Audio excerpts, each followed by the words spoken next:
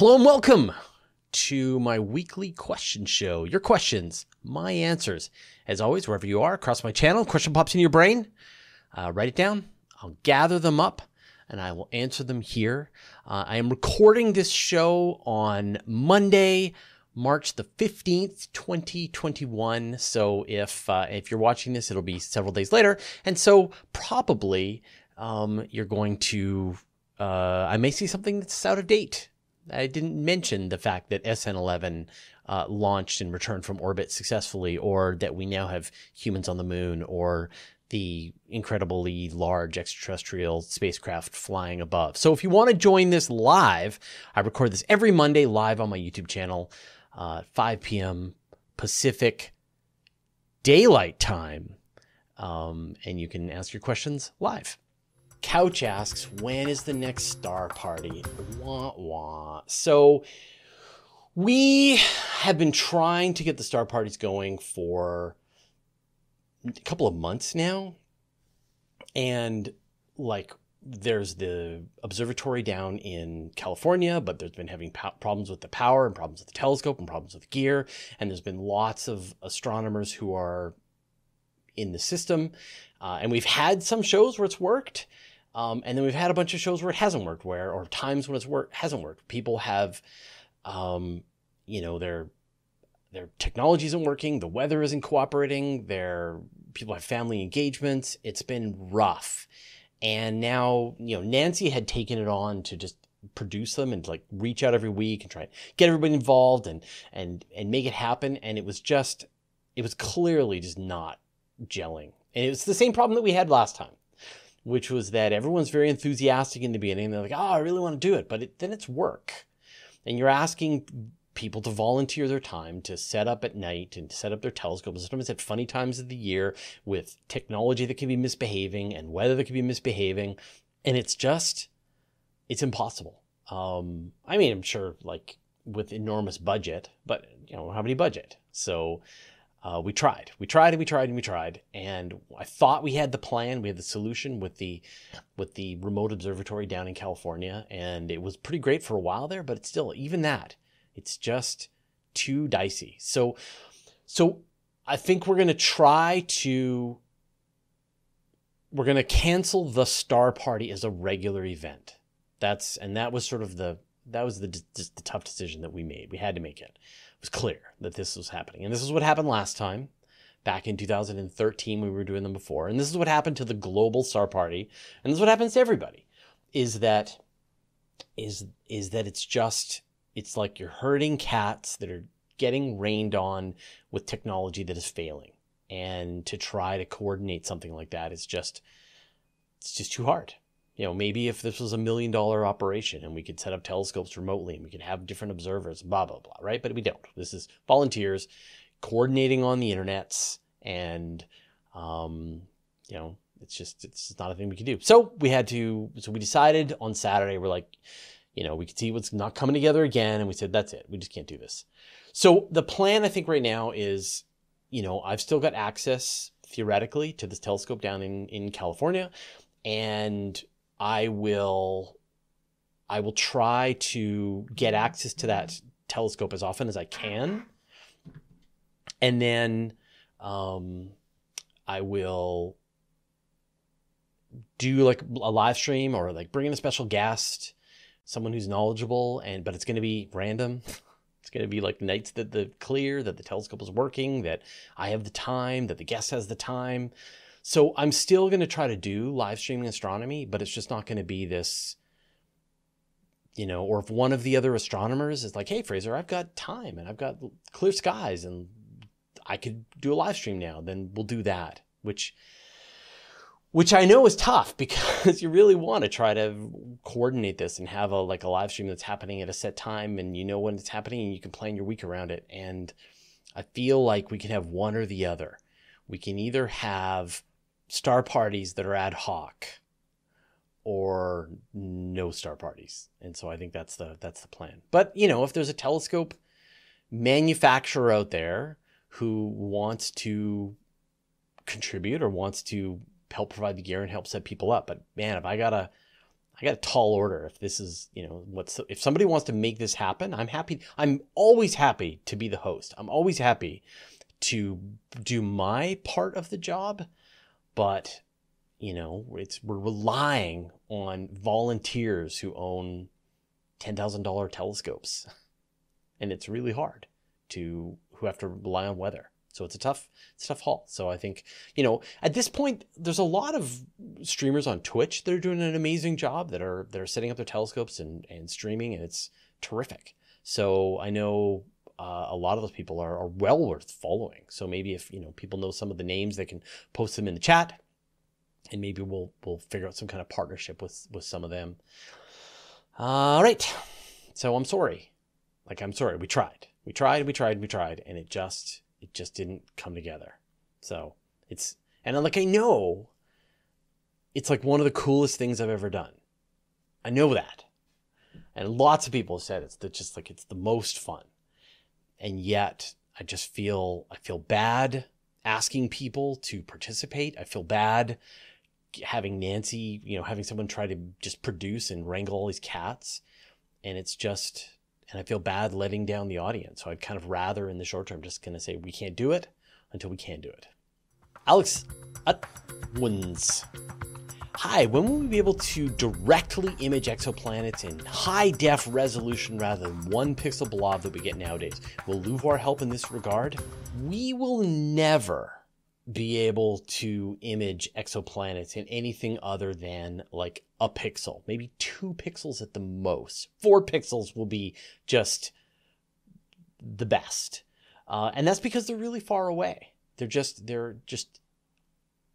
hundreds, sometimes light years away. And so the best you can get is like a tiny little dot of light that is there. You have to be able to pull all that data out of that tiny little dot of light. And in what you can pull out of that, it's kind of incredible. You can see what the planet's atmosphere is made of. You can detect how well it's reflecting the light. You can detect the polarization of the light. You can detect if there's water vapor in the atmosphere. You can detect if there's clouds, continents. It's amazing what will be possible to be detected from that single pixel. But really, for all of the telescopes that are coming up in the near term, the extremely large telescope, which is going to be directly imaging exoplanets, LUVOIR that you mentioned, James Webb, they're all just going to be imaging a single pixel.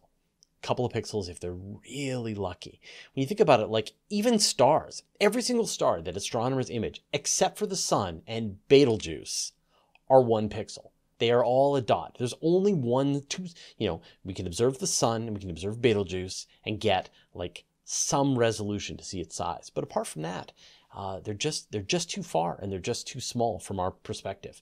So for now, we have to be really excited that we're able to just discover anything at all about these exoplanets. Now, I've seen some pretty amazing ideas, like you take a telescope, you fly it out to 550 astronomical units from the sun, you use the gravity of the sun as a natural gravitational lens to use that to, like a telescope, to see the light from a distant planet. And yeah, maybe then you can actually see 20 by 20 pixels of an exoplanet. But that is a ludicrous mission for us to be able to do when you think about how far the farthest spacecraft we've ever sent have been. So we are 50 years, 100 years maybe from having telescopes big enough.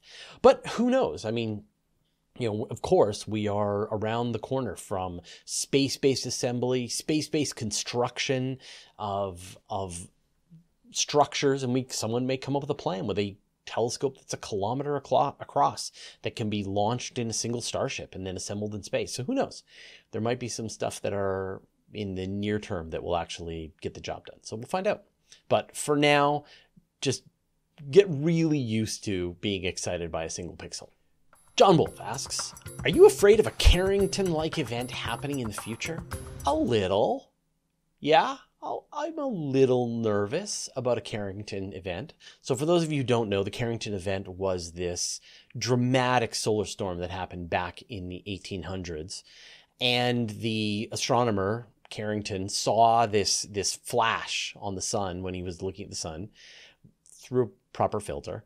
that came from a really powerful sunspot group. And then within hours and days, some really powerful solar wind and flares and coronal mass ejection hit the Earth. And there were auroras that were visible all the way down to the equator. You can be in Jamaica and look at the sky and see the northern lights. And the interaction of these particles with the Earth's magnetosphere pushed electrons around. And of course, the only place that they had electrons was in telegraph poles. And so you got these really powerful electrons sort of getting jammed through telegraph poles, and it would actually light them on fire. And so that was the damage. The damage at the time was that you had some telegraph poles get lit on fire. You had a beautiful sky show for a lot of people around the Earth. Now we have this incredibly interconnected electric system where, we saw what happened with Texas, with the power grid. We've seen in the past when powerful solar storms have taken down chunks in Canada. We had this really awful storm back in the late 1980s. If there was an event that powerful, there's no question it would take huge chunks of the world's power systems just totally offline. And the problem is that everything's connected. It's great to have everything connected so that if you want to add one more power system to the grid, or if you want to put one more house on the grid, then everything can balance out. But the problem with being that fully connected is that if something takes down the entire thing or chunks of the thing, everybody goes down. Not to mention we have all these satellites that are flying around in space that are at risk as well. The solution is to have things be less centralized, to have smaller microgrids where you've got solar panels on your house and your house has its own battery backup, and then you're connected to another house. And so if the connection between your house and the house next door goes down, or if your electrical grid fries in your house, it doesn't take out your neighbor, and so on and so forth. And so little pieces can go out, but it doesn't take out the larger infrastructure. And we are in a bad place right now. We're in this time where we are completely dependent on electricity. I mean, you saw what happened in Texas, and yet we haven't made our electrical grid robust. And it's going to have to wait for some kind of disaster before people take that seriously, which sucks. But that is the solution, is for there to be a mini Carrington event that takes out a chunk, and people realize that we need to make the grid more robust and reliable and redundant, and hopefully we can get there. As it relates to satellites, I mean, you have thousands of satellites, and so if some go down, others will still be working. But yeah, I am somewhat nervous. Horizon Brave. Are there any rules for booking time on Space Telescope in terms of information sharing? If a big discovery is made, are the finders obligated to share what they find publicly?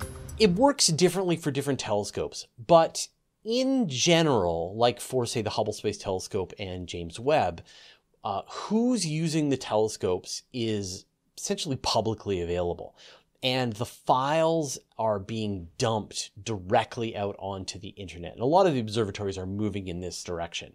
And so if you book time on one of these big telescopes, they will take your files, they'll throw them on a publicly available server, and then you can go and download your files. And the advantage of that is, of course, then other people who are looking for something that you happen to have taken pictures of that isn't necessarily what you were looking for can look through those images and be able to take access. So a lot of the time, most of the stuff that's done by the big observatories, by Hubble Space Telescope, by the European Space Agency, even the European Southern Observatory. If you go, you can browse just a mind-bending amount of data out there. And it's just going to expand. So the new observatories that are coming online, like the Vera Rubin Observatory, they're just going to be dumping all of their data nonstop onto the internet. And then it's just a matter of people digging through that data to look for things. And so discoveries will be made by looking through the publicly available data and then realizing, oh, there's a supernova. Oh, I found an asteroid. Oh, there's a comet. Oh, there's an asteroid coming straight for Earth.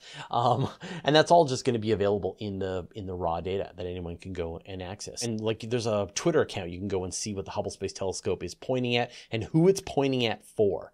So astronomers already work in public quite a bit. And of course, all of the NASA spacecraft, all the data is made publicly available. Like you can go and see every image that's been taken by Perseverance and Curiosity today, if you want. Same with almost everything.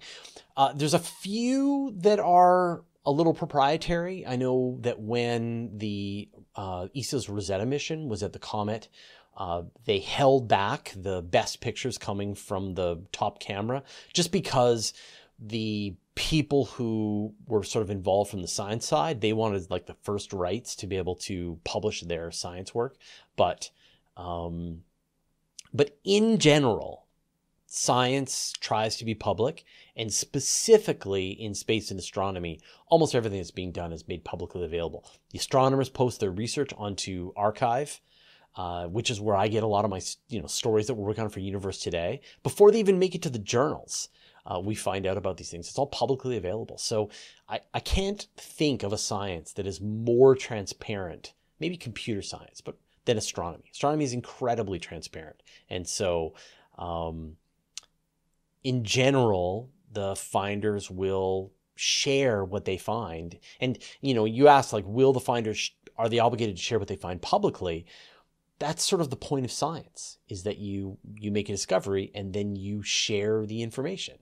And then other people, like that's what publishing science is all about. And so a scientist who didn't share their results would stop being a scientist pretty quickly and would have to go find a new job. Hiroshi loves you. Could a giant star have several smaller stars revolve around it, like planets revolve around the sun?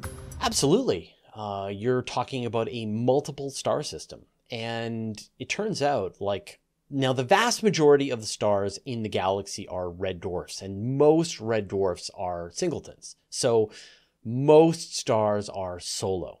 But when you get to stars like our sun, the larger stars, they tend to be in multiple star systems. So binary stars, trinary stars, and you can have systems that have upwards of 7 stars in the same system. And the stars are going to be of different sizes. So you could have a very large hot star and then smaller companions. And the key is that you need the stars to be stable. And so if you have a 3-body interaction that's not stable, they're eventually going to throw each other out of the star system or crash the stars into each other. And so the way you tend to get systems that are stable is either you get the stars to pair up. As you can imagine, you've got, say you've got 2 stars orbiting a common center of gravity. That's a binary system.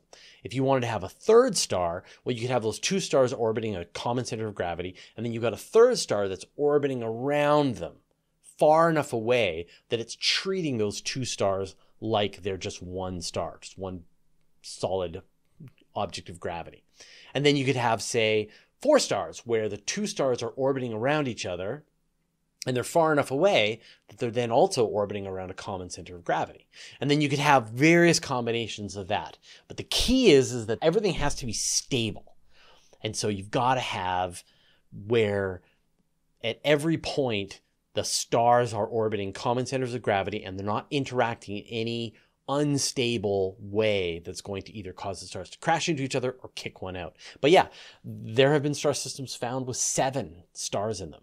And it's even at this point fairly assumed that a lot of them will have planetary systems too.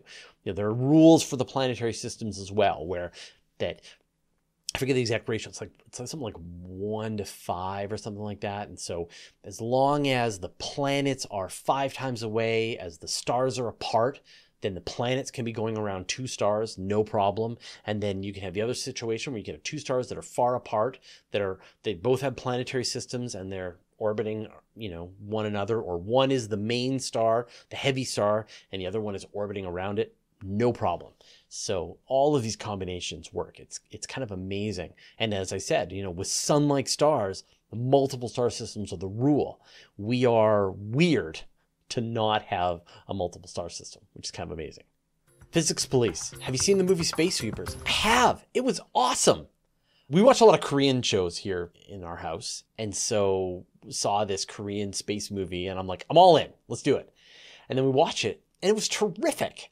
It was like this really cool, I it's hard to explain. It's kind of like the Fifth Element. It's sort of definitely a lot lighter and more cheerful, but it's also kind of dark in the way that Korean movies can be very dark. And the action was good.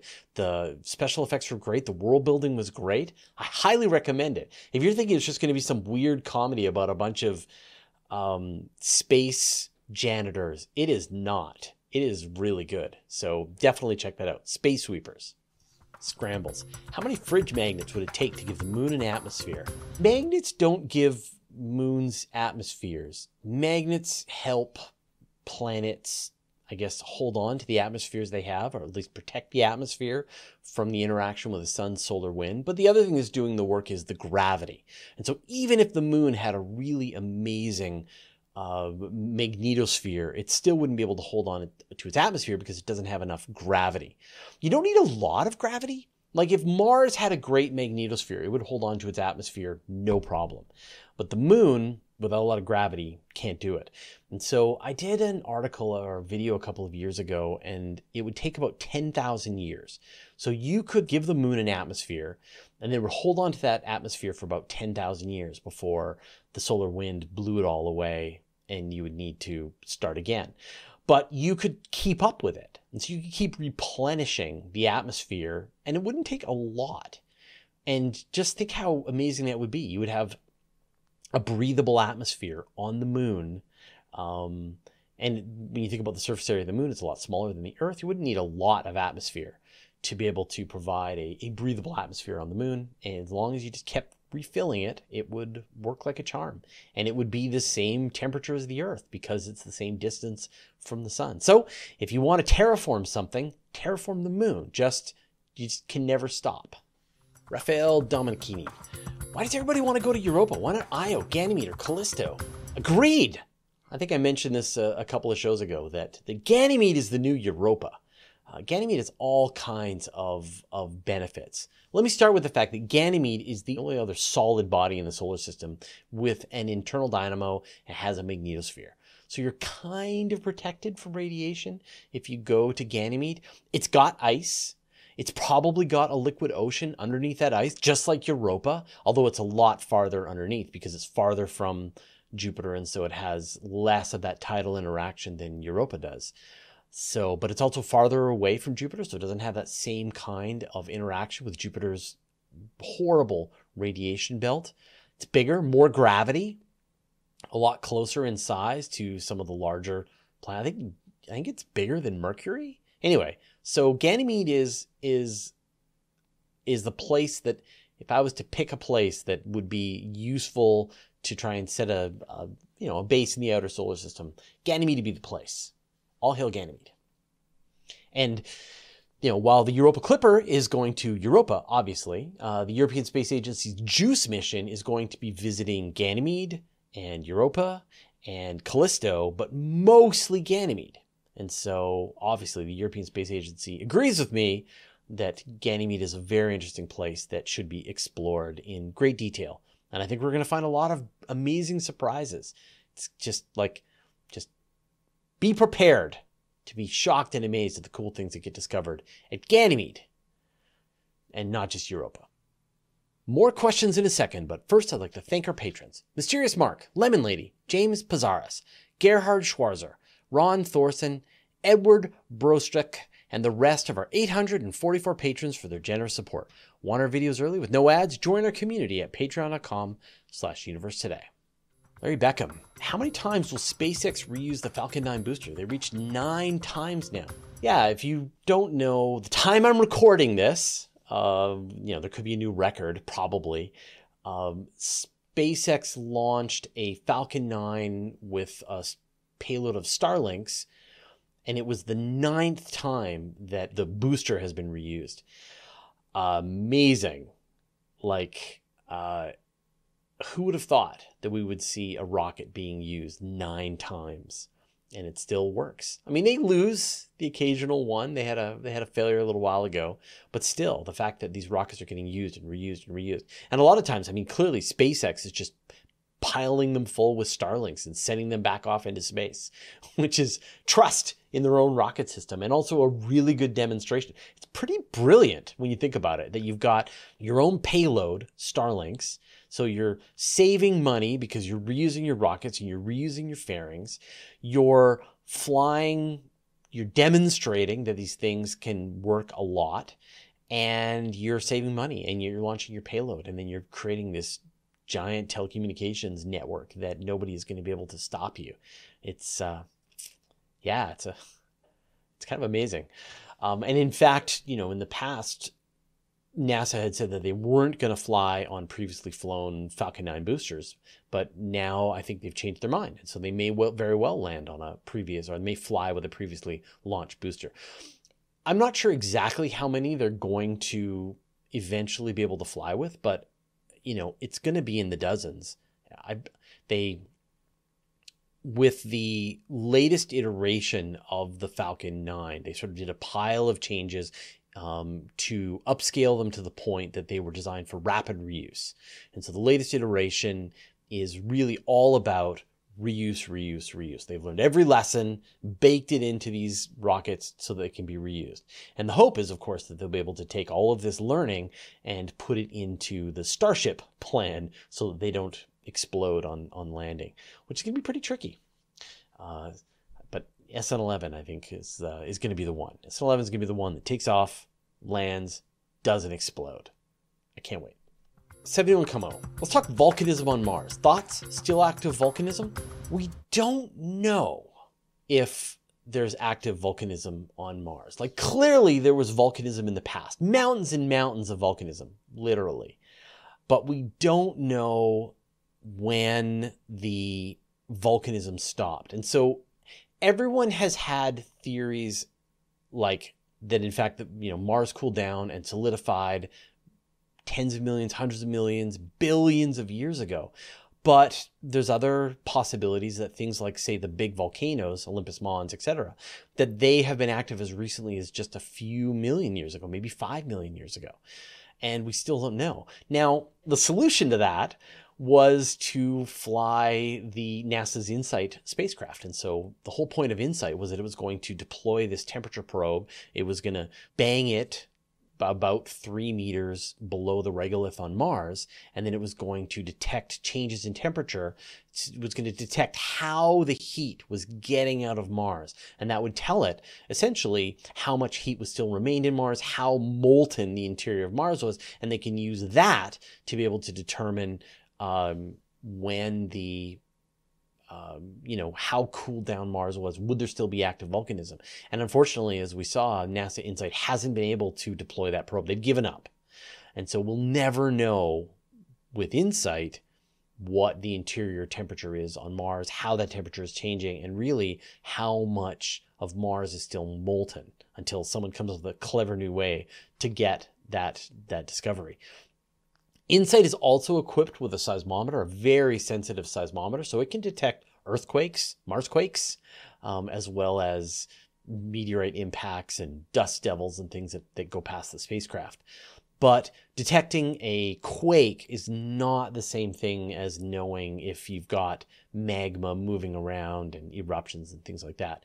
And in fact, there's a similar situation on Venus as well. People thought that the volcanism on Venus probably wrapped up hundreds of millions of years ago, maybe billions of years ago. At some point, the entire planet just sort of turned itself inside out for one last time, and then that was that. But there's surface features on Venus that look like they could have been fairly recent volcanism. And in fact, there was a story that I just saw probably just a couple of days ago, where there's some features on the moon which look fairly recent, and the way that planetary scientists figure out the age, essentially, of some feature on a place like the moon or Mars or things like that, is they count craters. They look at the total number of craters and then see how many of the craters have been formed. You have like a big crater, and then you've got smaller craters that are inside that crater, and then if you've got, say, a river delta, and that river delta has craters inside of it, that tells you that the river delta is very old because the craters are going to be newer. But if you've got a region that doesn't have a lot of craters, that means that feature was created fairly recently and it hasn't had time to get a lot of meteors smashing into it. So, so we don't know. We don't know. And unfortunately, the tool that was going to tell us didn't work. And so engineers are going to have to go back to the drawing board to figure out a way to learn how the temperature is changing on Mars. Of course, a human station on Mars would solve this problem very quickly. Humans would operate some big drill.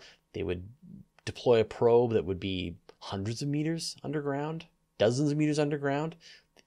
Every problem, they would be able to solve it. And then we would have a very accurate measurement of the temperature changes on Mars. So just another good reason to have a human scientific mission on Mars. Let's go. I'm ready. Sean Marson. Hey, Fraser. I'd love to hear your thoughts on how we'll measure age as we become a multiplanetary species. Will we keep Earth-based age? Thanks. That's a great question. I don't know the answer to that. You can see science fiction tries to tackle this, where it'll be like, I am 17 of your Earth years, right? Do we keep track? I'll give you an example right now. Like we have Mars. Like a day on Mars is just over 24 hours, like 24 and a half hours. And that means that every month or so, you've added an extra day. A Mars year is like 687 days, I think. So it's about twice as long. And so if you live on Mars, then whatever age you are is half what you are on Earth. And then, of course, you have to sort of deal with travel time, light travel time. If you travel to Alpha Centauri, then you're 4 years of light distance away from Earth. And so are you measuring events as they happen now or as they happen in the past? And then, of course, if you travel close to the speed of light, then you're starting to have time dilation. And so you've experienced 5 years, but people back on Earth have experienced 100 years on a planet that's orbiting at a different day length and a different year length. I don't know the solution. Because, you can imagine people setting some kind of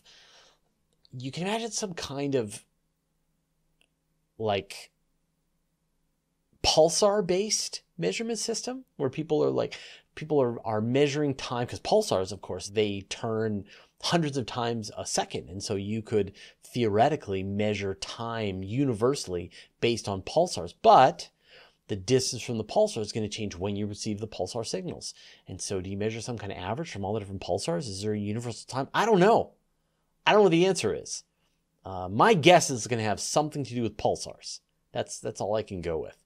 Or maybe you measure time based on the number of seconds that have occurred since the Big Bang. Although even that, different parts of the universe will experience different amounts of time based on their speed. We've talked about this number in the past, that if you're on one side of the universe and I'm on the other side of the universe, even though our universe started at the same time, we could be 30,000 years apart from each other because of time dilation, because of the motion of our galaxy and our star and our planet. It could be different. And so we will count a different number of elapsed time over that great period of time. So I don't think there's an easy solution to this. There's always going to be some kind of fudge. And so maybe everyone will just mark it based on Earth time forever. Because no other solution is good. It'd be like, why do we still have imperial when we have metric? Galaxia, do you also watch K-drama? Yeah, we watch K-drama, Korean drama. There's been a bunch that we like. And we kind of like the darker stuff. There's been some really good Korean dramas. Because I'm learning Chinese, I watch a lot of Chinese dramas, and I don't really like them. Some of them are okay, but mostly I find the censoring sort of takes the teeth out of them. And so it's not, I don't find that you're truly challenged by the story very often. There's been a couple. There's one called The Bad Kids that came out this year. It was really good.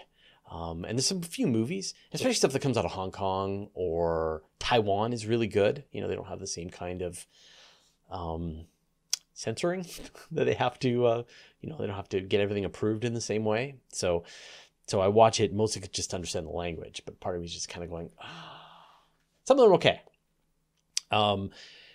But the Korean stuff is great. Korean stuff is just dark. We joke about this, that, if you watch a show and you watch a Korean drama or Korean movie, you get the Korean ending. and the Korean TV show or movie ending is usually a bad ending. Like no one is happy. Lessons were learned and everyone's lives was made worse. That's sort of how we sort of have seen that. And then Japanese shows, watch a lot of Japanese, watch anime and stuff. I love, I think this was one of the biggest surprises of the digital streaming revolution with Netflix and Prime and all this kind of stuff is we get a chance to watch all these TV shows and movies from cultures that we have no direct experience. And so what feel like tropes, I'm sure to them, memes, are fresh to us. You can watch a Scandinavian TV show and it's really great. And it's a surprise. Or we watch something that's coming out of India, or we watch something that's coming out of, especially, we've been really enjoying Korean, Asian dramas. And I'm sure after a while, I'll be like, okay, I've seen this before. All right, Slovakia, what do you got for me? Or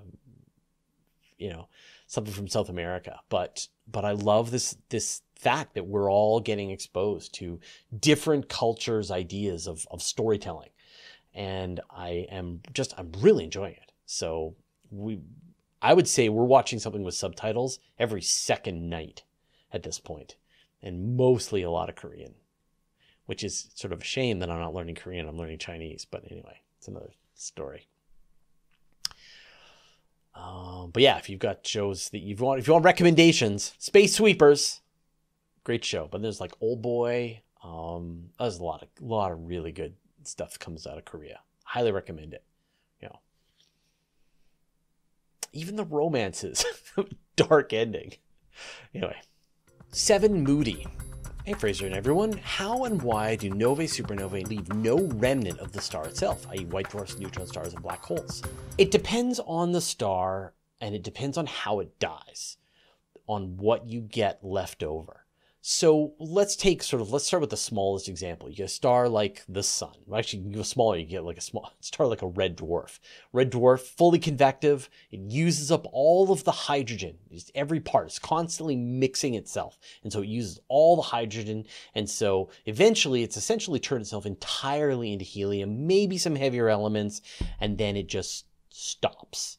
And then it runs out of fuel and it just cools down to become the background temperature of the universe. You get a bigger star like the sun will burn through all of the hydrogen that's trapped in its core, and then it can't use any of the rest because it's essentially outside of the core. It's not mixing any fresh hydrogen in, and so it will bloat out its outer layers, puff them off into space, and you're left with like the core.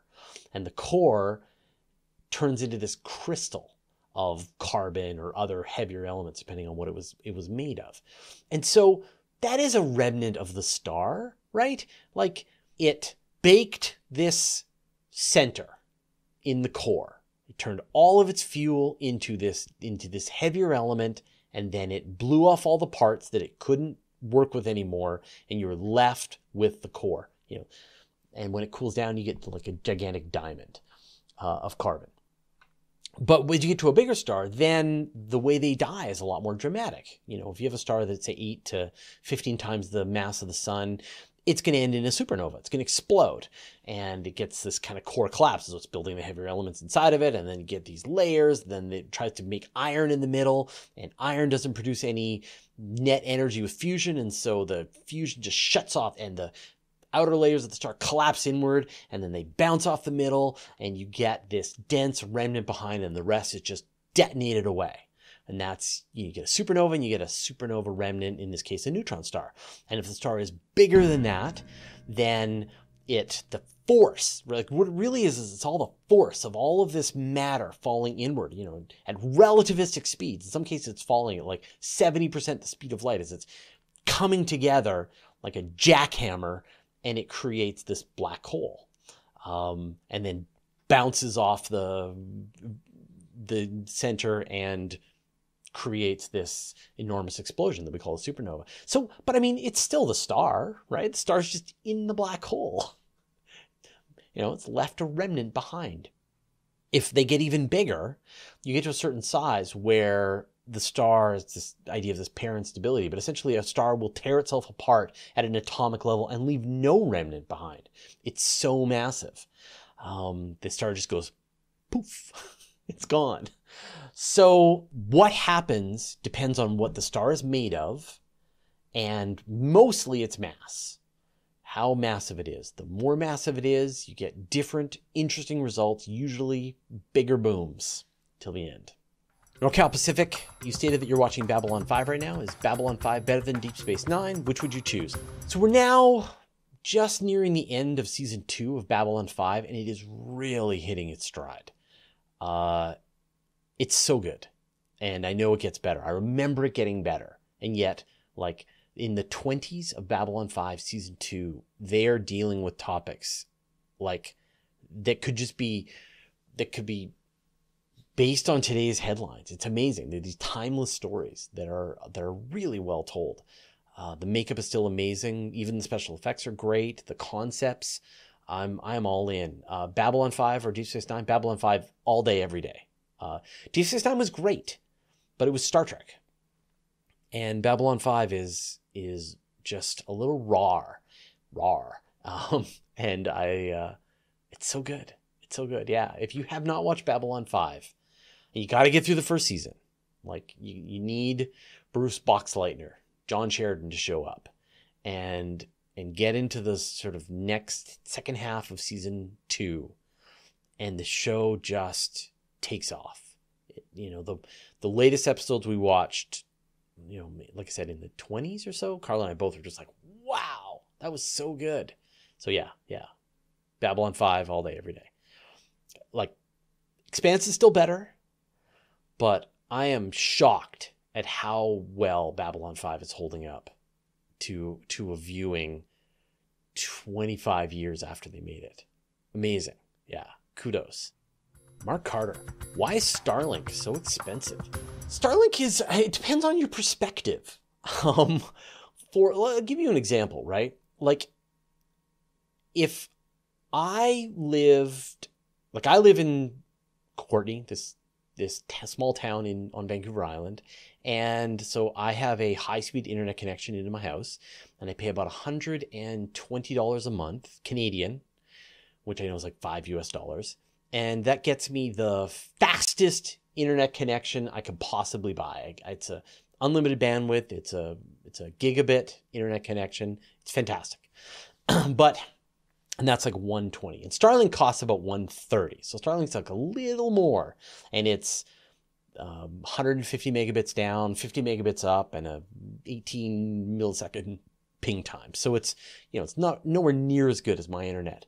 But let's say that I moved out of the town and moved somewhere, say 20 kilometers out of the city, or like where my parents live on a small island that's outside of town, about 20 kilometers away. You would be paying hundreds of thousands or millions to get internet. You can't get it.